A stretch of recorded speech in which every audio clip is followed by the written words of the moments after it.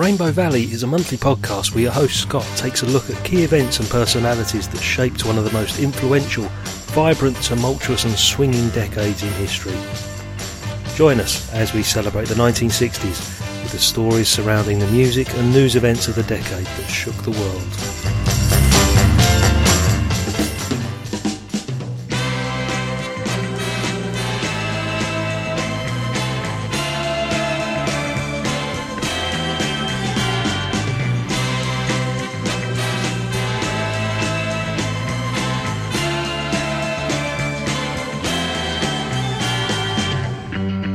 I have a dream. I'm not only a fighter, I'm a poet, I'm a prophet, I'm the resurrector, I'm the savior of the boxing world. If it wasn't for me, the game would be dead. We choose to go to the moon in this decade and do the other things, not because they are easy, but because they are hard. President Kennedy died at 1 p.m. Central Standard Time. They think it's all over. It is now. It's four.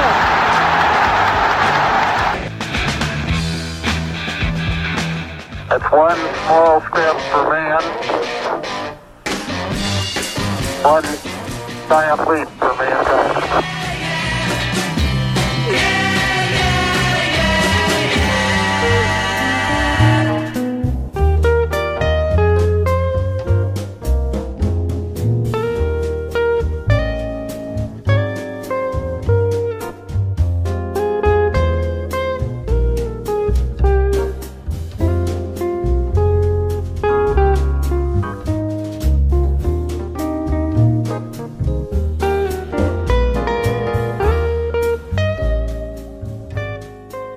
In 1963, Brian Epstein's stable of stars had occupied the number one position in the UK charts for an incredible 37 weeks.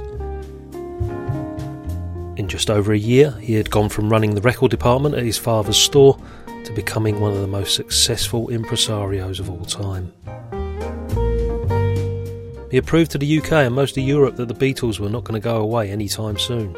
And with his sights firmly set on the USA, Brian Epstein would spend the next 3 years managing a worldwide phenomenon, the like of which had not been seen before and is likely not to be seen again. But it wasn't going to be easy. Ladies and gentlemen, Rainbow Valley is proud to present the concluding part of the story of Brian Epstein.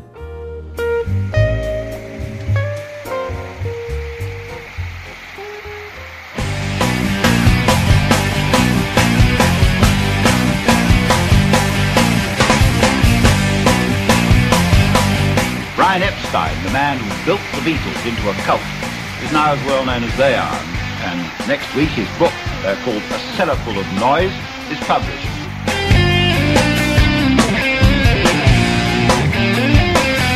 And I was immediately struck by their music, their beat, and their sense of humour actually on stage.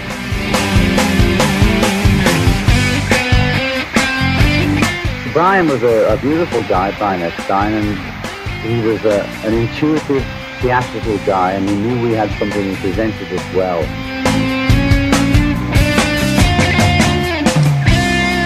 The musicianship was going downhill, never mind the boredom of dunes.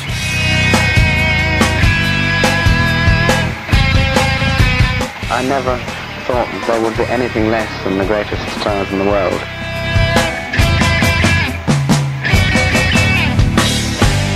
I hated the Philippines. It was one of those places where you sort of knew they were waiting for a fight, you know.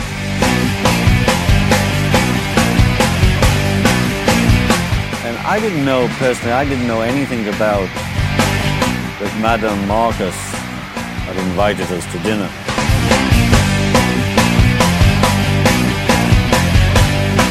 Demonstration of one thing or another. It was, riots were happening.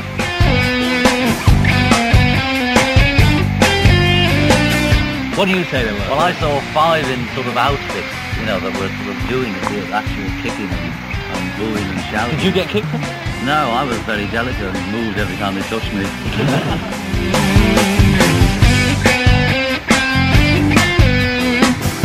I have prepared a statement which I will read, which has had John Lennon's absolute approval this afternoon with myself by telephone.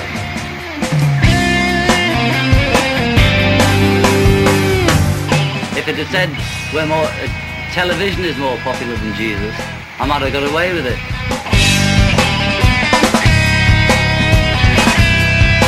The Klan is going to come out here because we're the only organization that will come out and make a stop to these accusations. This is nothing but blasphemy.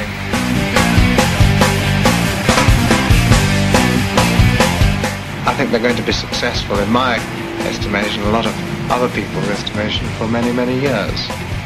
But obviously it won't be the same kind of success. It's obviously going to be a matured kind of success.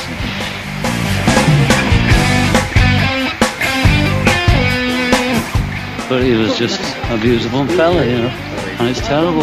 What are your plans now? Well, we haven't made any. I mean, we only just heard of it.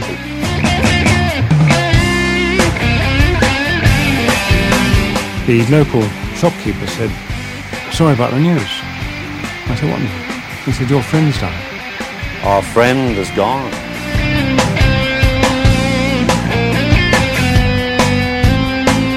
If anyone was the fifth Beatle, it was Brian.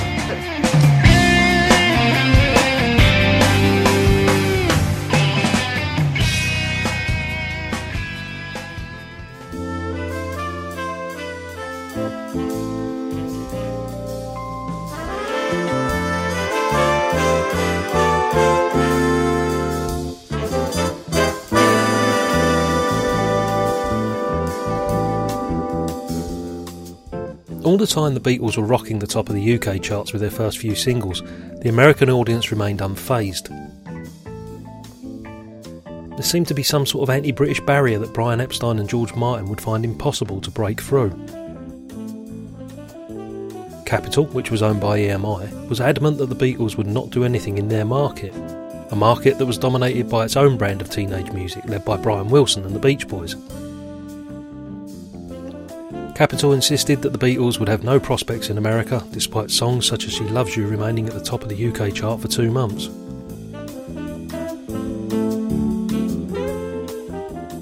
One thing Brian Epstein had in bucket loads was perseverance. He flew out to America in late 1963, and after intense negotiations and a lot of corporate deliberation, Capitol agreed to release I Wanna Hold Your Hand, which would reach number 1 in the UK chart on November the 29th. The release date in America was set for Boxing Day. Brian Epstein had met Ed Sullivan all but briefly once before. Sullivan and his wife had been caught up in the chaos that was Beatlemania whilst at Heathrow Airport following one of his European talent spotting excursions. He had managed to meet with Brian and arranged tentative bookings on his US TV show. Ed Sullivan's TV show had been on air for 20 years and was famous the world over for being the show that presented Elvis Presley in 1956 singing Hound Dog, filmed only from the waist up.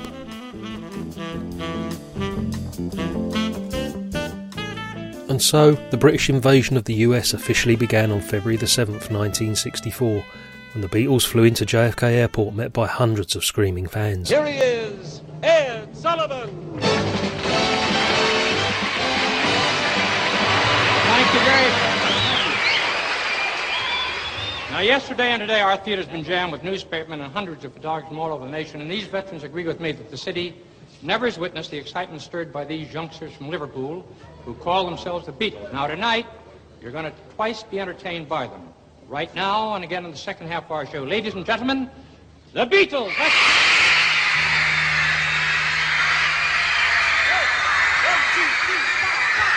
Close your eyes and I'll kiss you. Tomorrow I'll miss you. Remember, I'll always be you. And then while I'm away, I'll ride home every day, and I'll send all my loving to you. I Wanna Hold Your Hand had been number 1 in the American Top 100 for just over 2 weeks.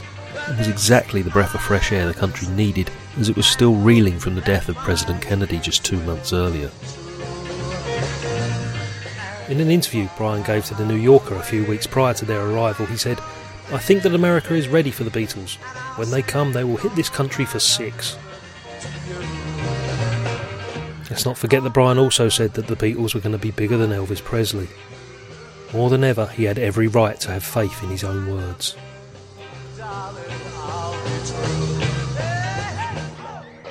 The Ed Sullivan shows ensured that the Beatles were watched by over 70 million viewers on those Sunday evenings in February 1964.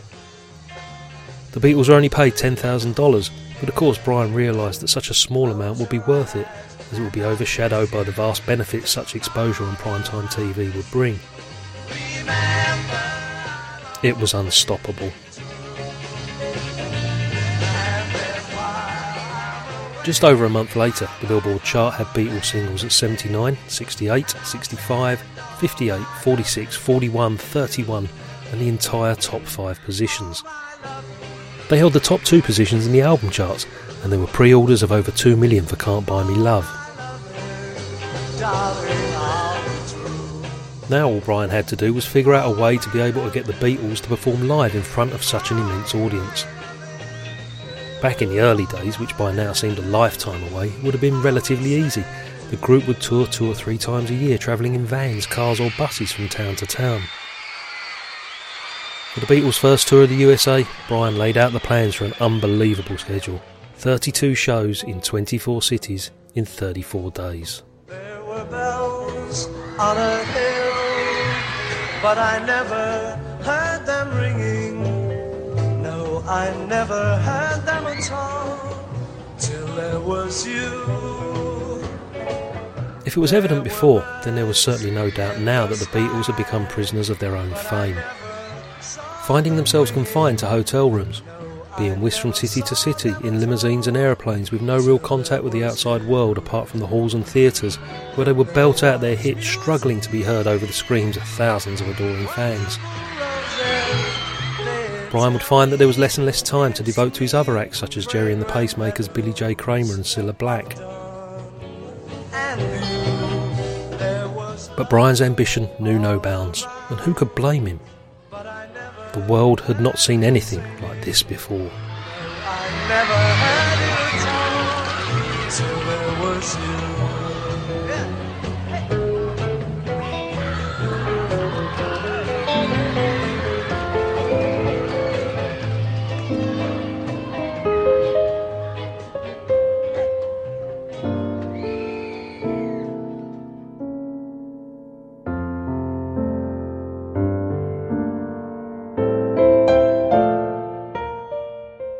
1964 would see the release of the Beatles' first movie, A Hard Day's Night. Unbelievably, also at this time, it would see the release of Brian's autobiography. This was ghostwritten by Derek Taylor, who would go on to become the Beatles' press manager, and it was entitled A Cellar Full of Noise. It was soon disparagingly referred to by John Lennon as a cellar full of boys, in a barbed reference to Brian's homosexuality. In fact, Lennon even suggested at one point that the book be entitled Queer Jew.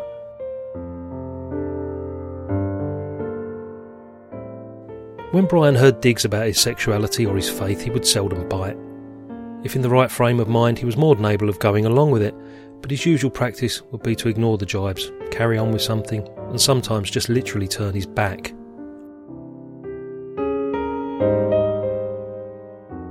By Brian's own admission, his biggest fear was loneliness. And despite his shrewd business sense and ability to negotiate deals worth hundreds of thousands of pounds with some of the toughest businessmen in the world, Brian was essentially a very shy person. There were of course a few relationships over the years, but none of them would ever work out for Brian.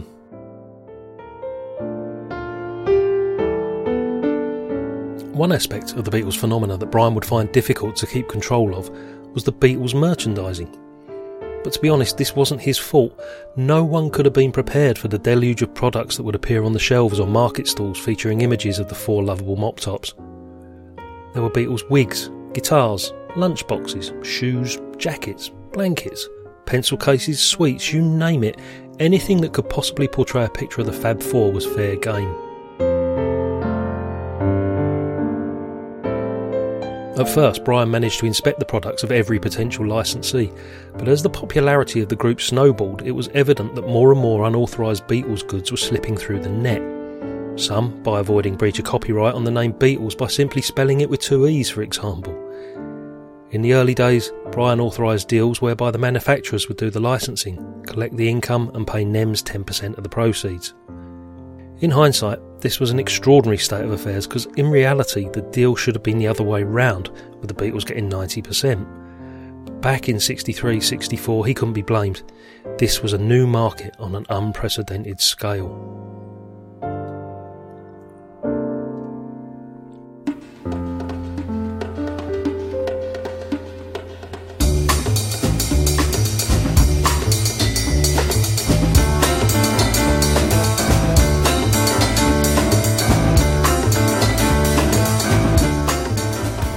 Brian's love for the theatre would continue, resulting in him buying the Savile Theatre in Shaftesbury Avenue with the strict intention of using it to present his own productions and music shows.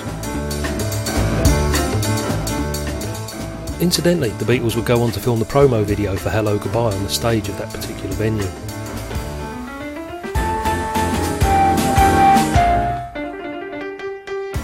The Beatles would continue to produce hit record after hit record, as would Brian's other acts, and go from strength to strength. The Beatles in particular would produce album after album, hit single after hit single, and the relentless, punishing worldwide tours would carry on.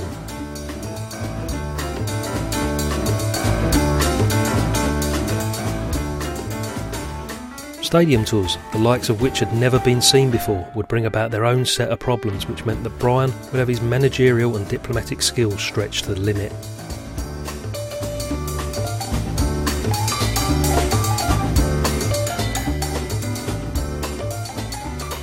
It's well documented that the Beatles were tiring of the endless touring schedule and were not happy, as the immense screaming crowds meant that they could not be heard or even hear themselves play.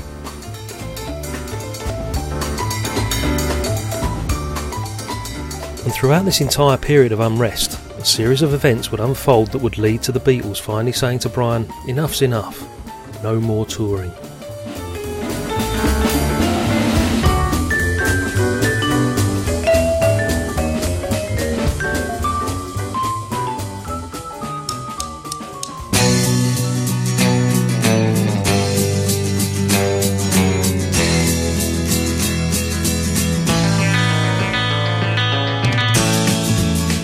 For the Beatles, 1965 will be the year of Help, LSD and MBEs. No MBE for Brian, unfortunately, although many years later Ringo would say that Brian was always happy with what they would receive, and if he'd hung on, he'd have been going for a knighthood. 1965 was also the year for touring. The European leg included France, Italy and Spain, and then back to America in August, which included the now legendary Shea Stadium performance. The year would end with the recording and release of Rubber Soul, and what would prove to be the final British tour.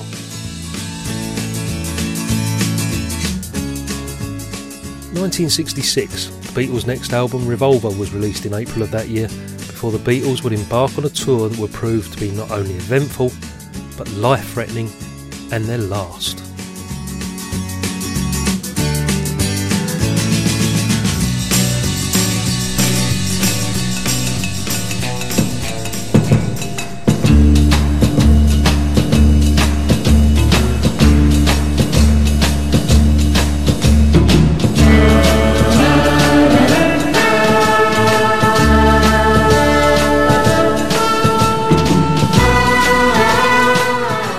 After a couple of gigs in Germany, the Beatles flew to Japan. They were scheduled to appear at the Budokan in Tokyo, a sacred martial arts venue. This was the first time that a Western pop group had been permitted to play there, and threats were being made against their lives. It's estimated that there were 3,000 police for the 10,000 fans, and every time an audience member would rise or look like they were going to move towards the stage, they'd be photographed by security guards armed with cameras with enormous telephoto lenses.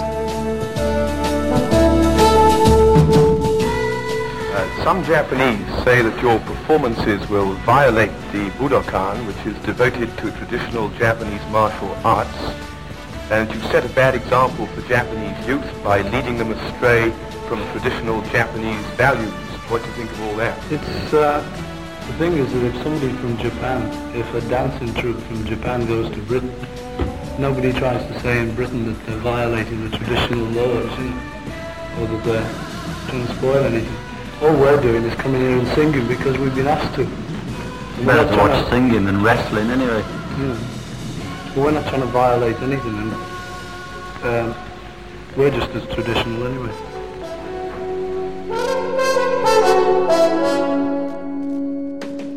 The Beatles would recall that the concerts there were very subdued and almost clinical, eerie and unlike any that they had performed at before.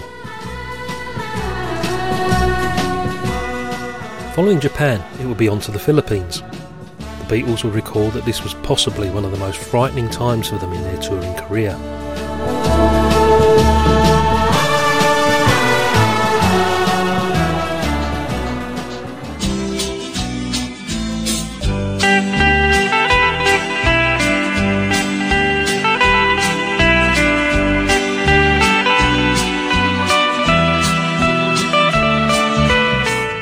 On arrival, it was evident that their welcome was not like any they had received in other countries. They were bustled from the plane and hurried into cars, leaving their baggage and Brian on the runway. The four Beatles were taken to a motor yacht anchored offshore and were surrounded by menacing armed security guards. Separated from Brian and the rest of their entourage, quiet panic began to set in. Brian would eventually arrive 2 hours later with the Philippine promoter, who was shouting and yelling along with other unnamed numerous figures.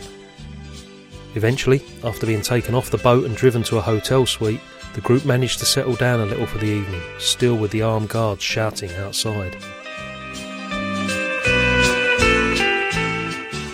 The following morning, further panic ensued. There was banging on the door and cries of people shouting and screaming that the Beatles should have been at the Royal Palace. Turning on the TV, they were confronted by images of crowds lining the streets outside the palace, and the commentator gravely informing the viewing public that the Beatles had failed to arrive. This was swiftly followed by images of Madame Marcos herself screaming, "They've let me down."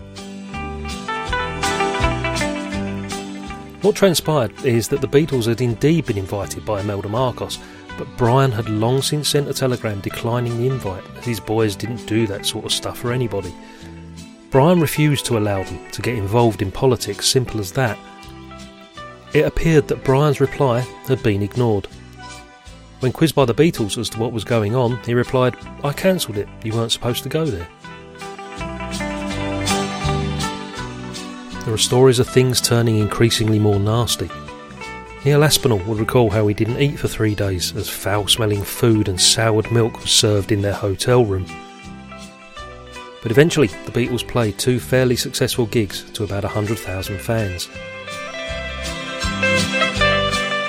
Newspaper headlines shouted out how the Beatles had snubbed the First Lady, and as they were ready to leave, it was apparent that there was no transport laid on for them as arranged. Eventually, jumping into taxis with an angry mob baying for blood, Brian and the Beatles fled to the airport, where here they were forced to carry their own amplifiers, luggage and equipment. They were jostled and bullied throughout by menacing armed thugs. Even waiting on the plane, they were not allowed to leave until Brian handed over £17,000 in cash to an alleged representative of the Manila promoter as payment for some unspecified tax.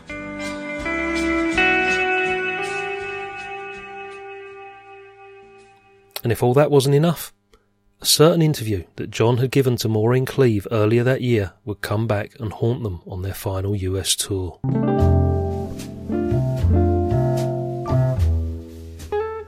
Maureen Cleave was well known to the Beatles. She would publish regular Beatles reports in London's Evening Standard, and in February 1966 an interview between her and John Lennon was printed, during which she asked him, and the other Beatles, his views on organised religion, if he had any. John's response was, "Christianity will go. It will vanish and shrink. We're more popular than Jesus now. I don't know which will go first, rock and roll or Christianity." John would continue by saying that he had nothing against Jesus, but he described the disciples as thick. "They're the ones that ruin it for me," he added. These remarks went unobserved in Britain, let alone unopposed. But what caused the ensuing uproar was this. The original Evening Standard interview was reprinted by Datebook, a teen magazine, and what had originally been a mere observation had now become a looming headline and a threat to the safety of the group as a whole. A misplaced ad-lib had transformed into flaunting sacrilege. In effect, John Lennon was proclaiming that the Beatles were bigger than Jesus Christ. What was to follow was a wave of anti-Beatles protests across the southern states of America.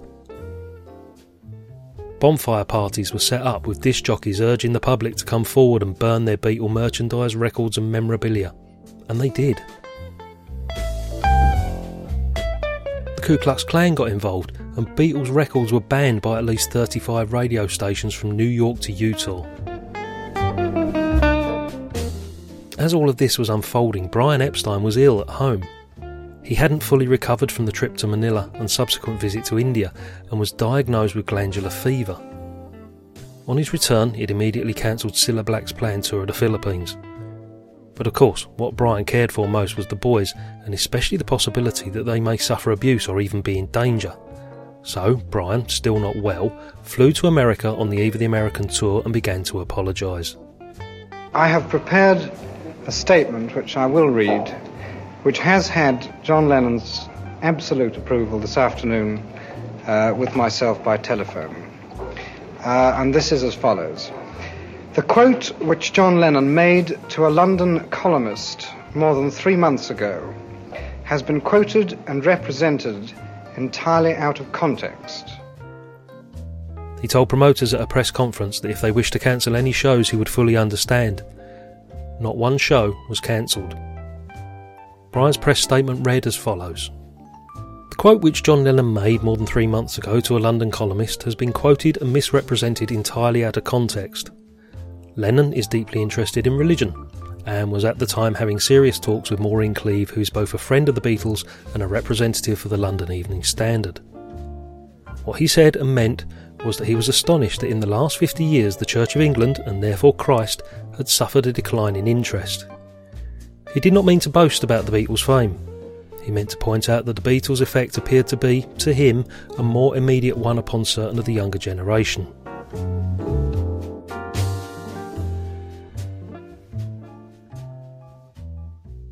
And so, what was merely a point of view was misinterpreted as blasphemy, and the apologies would continue when the Beatles eventually arrived. I'll try and tell you, I was sort of deploring the attitude. The thing, I wasn't saying whatever they were saying, I was saying anyway. That's the main thing about it. And I was just talking to a reporter, but she also happens to be a friend of mine and the rest of us. At home, it was a sort of in-depth series she was doing. And so I wasn't really thinking in terms of PR or translating what I was saying.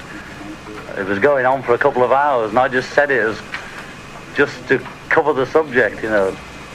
And that's, and it really meant what, you know, I didn't mean it the way he said it. That's amazing. It's just so complicated. It's gone out of hand, you know.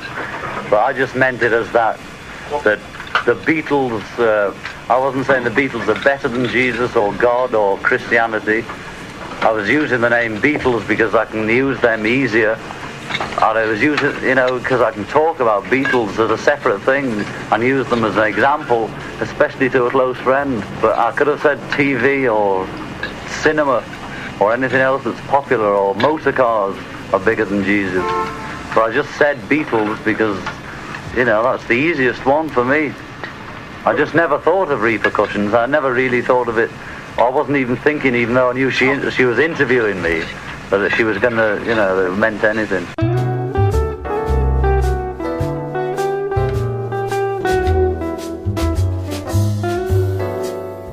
In reality, John didn't want to apologise because he didn't actually say what people thought he'd said. But as the situation became ever more real, Brian spoke with John and he eventually realised that it was the only thing to do.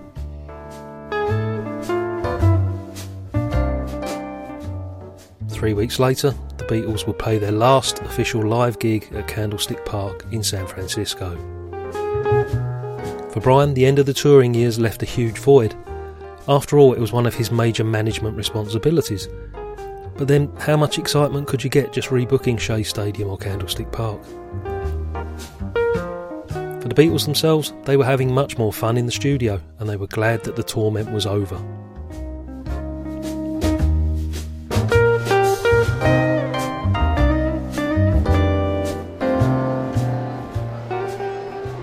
"1967 was on the horizon, a psychedelic year that would bring success and catastrophe in equal measure.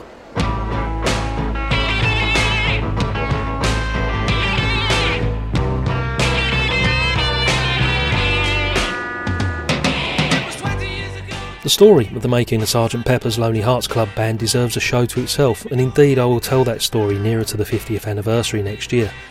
But in summary, the creation of that landmark album will produce some of the happiest and certainly the most creative times for the Beatles, overseen supremely by the masterful guidance of George Martin.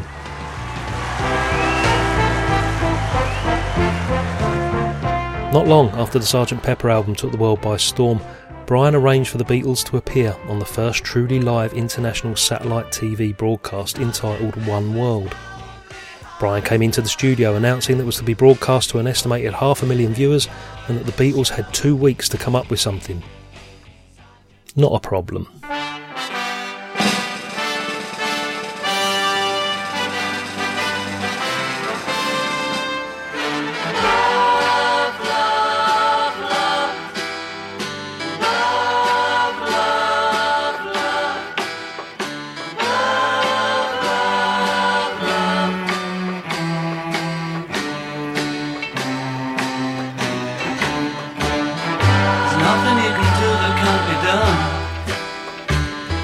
Nothing you can sing that can't be sung.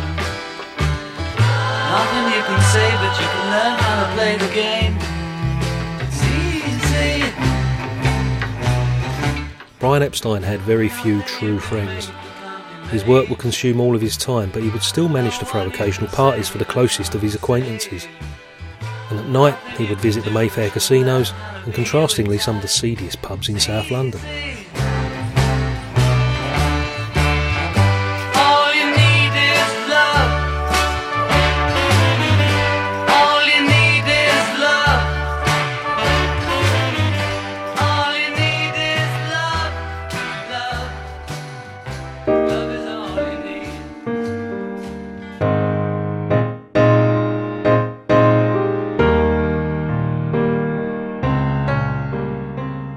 In May 1967, Brian was admitted briefly to the Priory Hospital in Roehampton, sent by his doctor for a complete rest.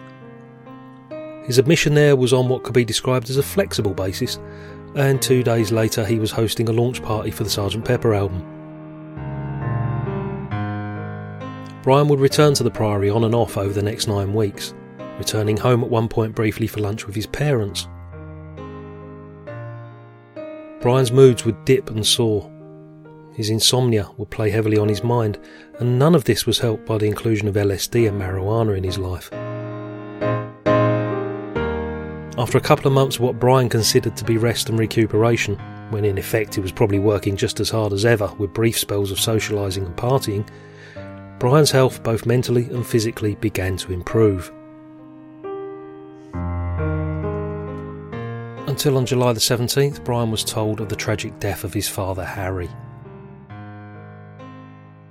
This of course shattered Brian, as Harry seemed to be doing well following a heart attack the previous year. Following his father's funeral, Brian spent the next few weeks travelling up to Liverpool to comfort his mother Queenie, and in August she travelled down to stay at Brian's Chapel Street home. Brian had decided that now he should be closer to his mother and devote more time to her, as well as rededicating his time to Cilla Black, buying a Greek island, fussing over the creation of Apple, and formulating plans for the doomed and badly thought out Magical Mystery Tour TV movie. Brian's mood would eventually lighten. He visited the casinos as usual and socialised with friends, and there was no clue as to what would happen next.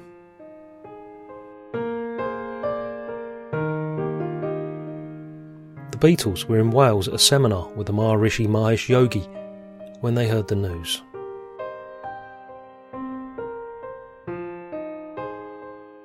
Looking back, when you hear from Brian's family, the Beatles, business colleagues and close friends, they are all of the same opinion. It was nothing more than a tragic accident that bank holiday weekend. Brian had taken a lethal cocktail of pills. Friends will recall that this was just an accident waiting to happen. Brian would take sleeping pills for his insomnia, often wake up in the middle of the night and take some more. This, coupled with his use of other medication, prescribed or otherwise, led to the fatal tragic outcome.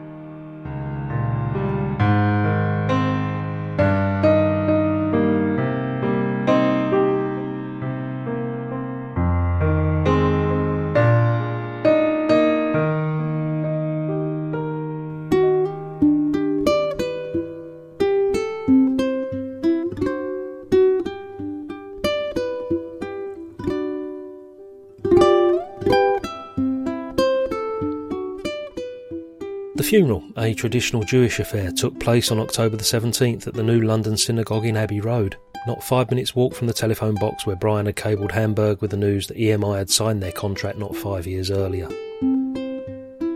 It's true that by 1967 the Beatles and Brian were growing apart, but it was becoming a kind of natural process. Brian may not have been able to continue managing the Beatles as they themselves became more disjointed. But one thing is clear. When Brian Epstein was alive, pretty much everything fell in place and seemed to go right for the Beatles. After he was gone, apart from their music, things just didn't work out.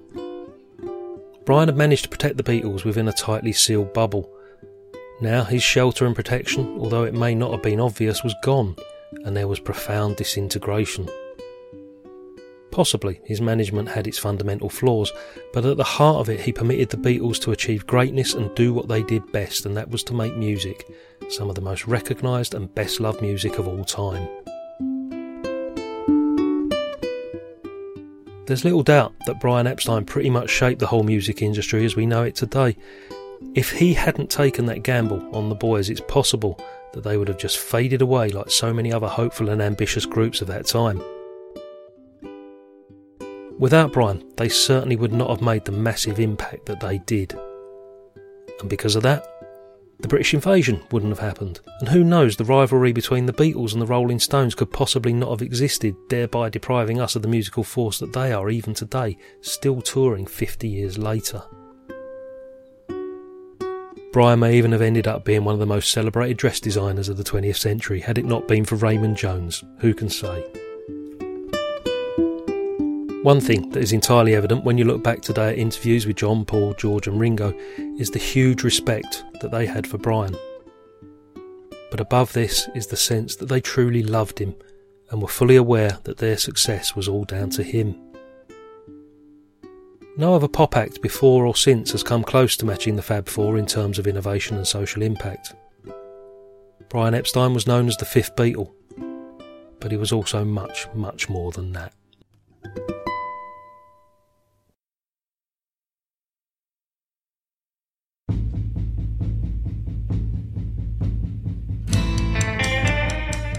Next time, why don't you join me as I tell the story of the year which kick-started this remarkable decade. It would see devastating natural disasters, turmoil in Africa, U-2 spy planes and the gentle warming of the Cold War. With songs from Connie Francis, Adam Faith, The Shadows and Elvis Presley. See you next time as I bring you the hits and headlines from 1960. Thanks for listening.